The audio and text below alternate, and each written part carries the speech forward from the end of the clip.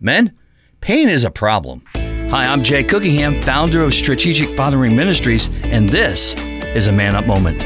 In his book, The Problem with Pain, C.S. Lewis writes this: we can ignore even pleasure, but pain exists on being attended to. God whispers to us in our pleasures. He speaks to our conscience, but he shouts in our pains. It's his megaphone to rouse a deaf world. In other words, pain gets our attention. I'm not a particular fan of pain, but pain reminds me that I am not in control and that I need a holy God to deliver me.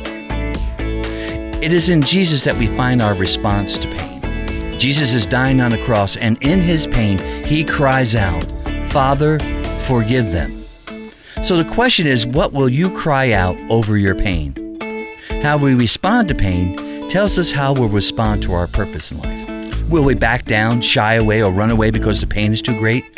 Will we seek revenge, payback, or withhold the good news of God's salvation because it cost us too much? Or will we respond to God's purpose for our pain?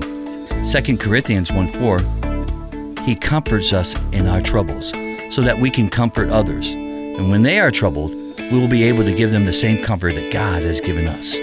Our pain is a platform, maybe not a pleasant one, but it's an opportunity to comfort others with the same comfort that God has given us. God bless you. To order my new men's devotional, Sonship, Restoring a Man's Identity, please go to strategicfathering.com.